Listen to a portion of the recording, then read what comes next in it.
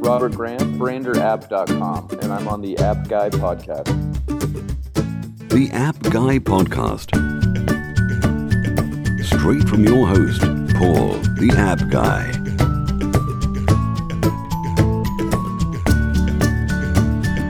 Sharing his app entrepreneur journey with you for your enjoyment.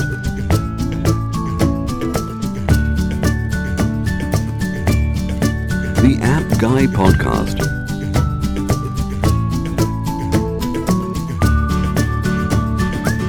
And now, Paul, the App Guy. Yeah, welcome to another episode of the App Guy podcast.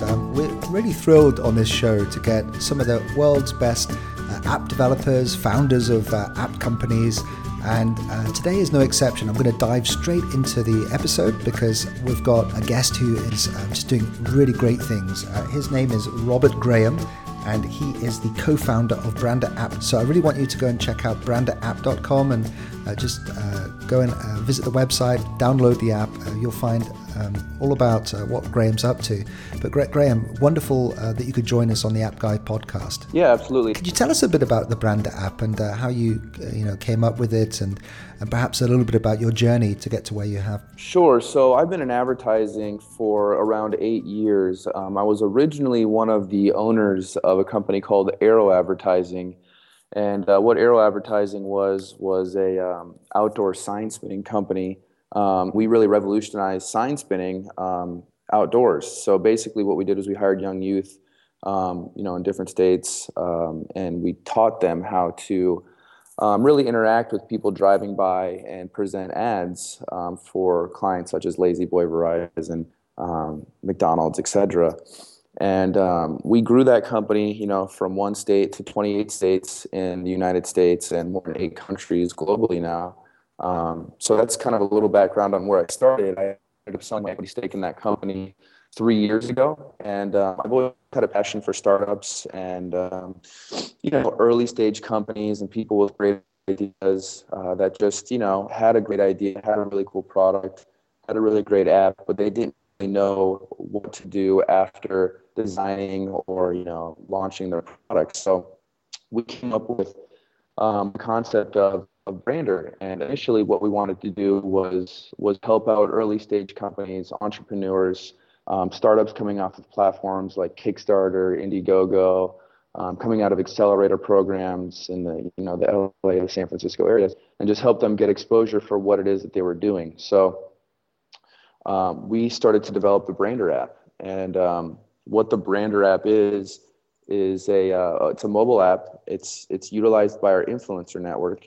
And when I say influencer network, I'm not just talking about, A-list celebrities or these top people on social media. I'm talking about anybody that has a following on social media. Generally we like to, have people on our platform with 2,000 followers or more. But really we just want people that push good content and have high engagement on what it is that they talk about on social media. That sounds really interesting. So I'd love to dig into that a lot more. We actually have a guest coming up on the show soon who has founded an incubator type program. Did you go through the incubator? I did, yes. I went through an accelerator in Los Angeles. And talk through that, because I know that there's indie app developers now who'd love to get on one of those programs. How did you get involved in being? Did you have to go through a selection process? How did you get through that? Yeah, so I went through an accelerator in Los Angeles, or an incubator. Our founders, our mentors were Howard Marks and Paul Kessler. Howard Marks was one of the co-founders of Activision, which is the largest gaming company in the world.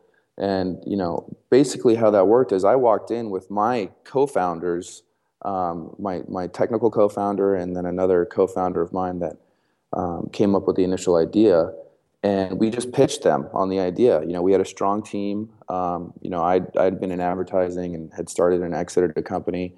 My technical co-founder had started a company called Hipster, which sold to AOL 2 years ago.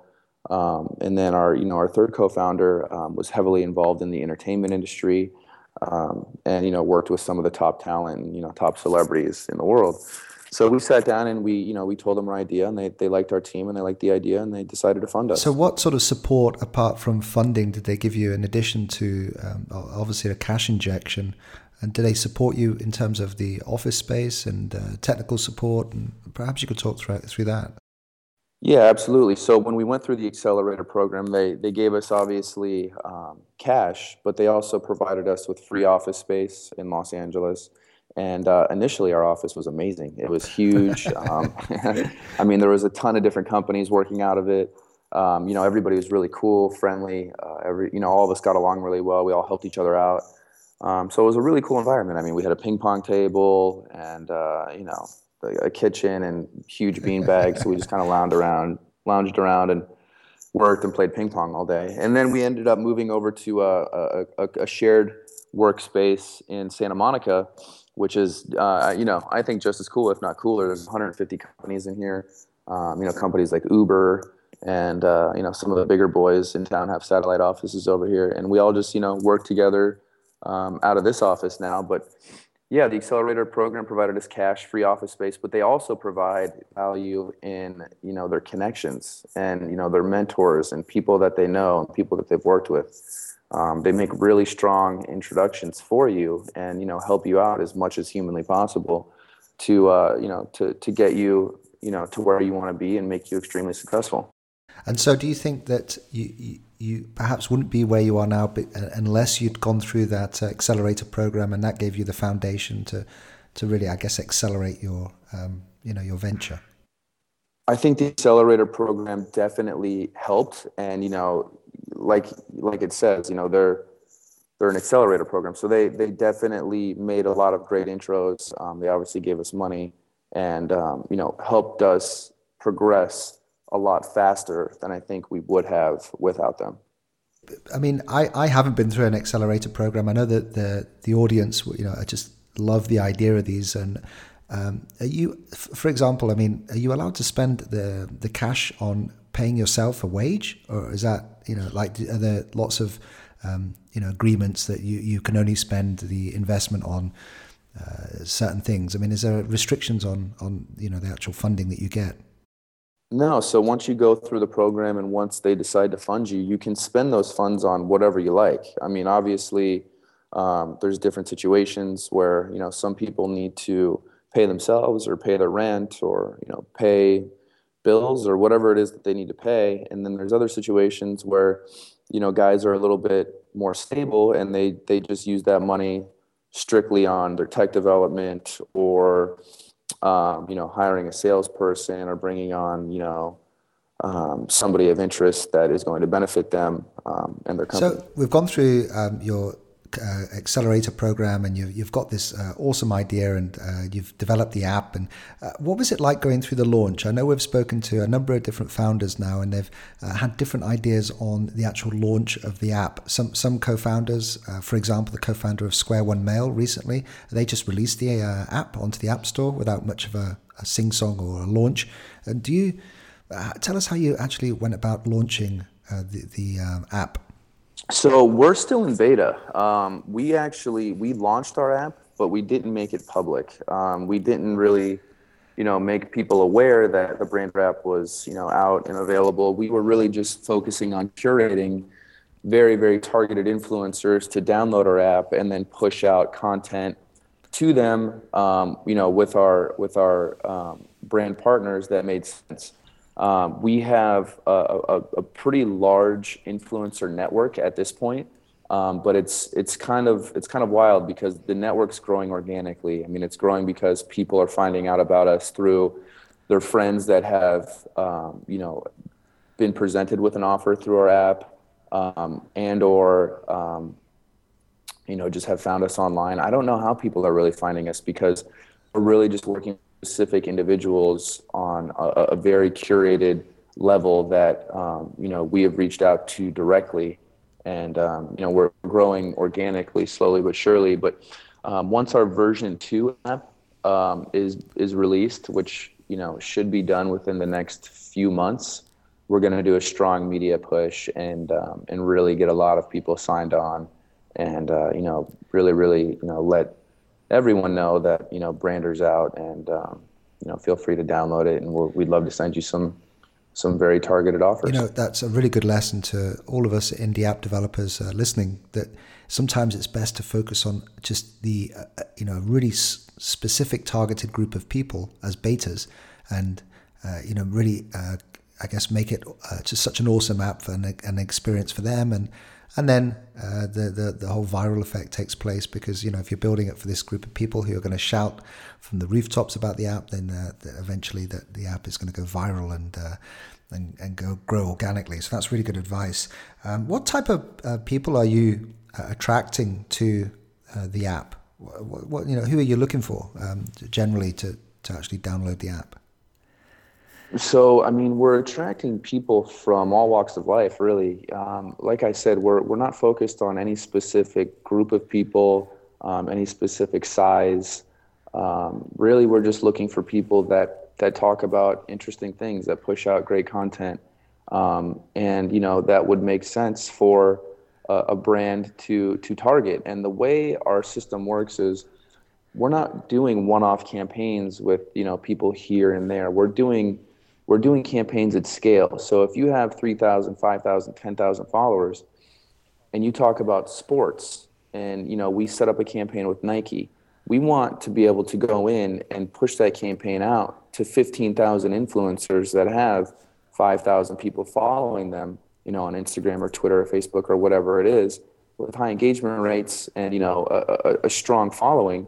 And the way our technology works is we're able to release that messaging at specific times. So we can push that campaign out to 15,000 people, and then we can release that messaging, over a specific period of time, whether it's over the course of the next month, or 2 weeks or 6 months, or whatever it might be, really creating a strong conversation and awareness around your brand on social. And then our engagement rates are through the roof.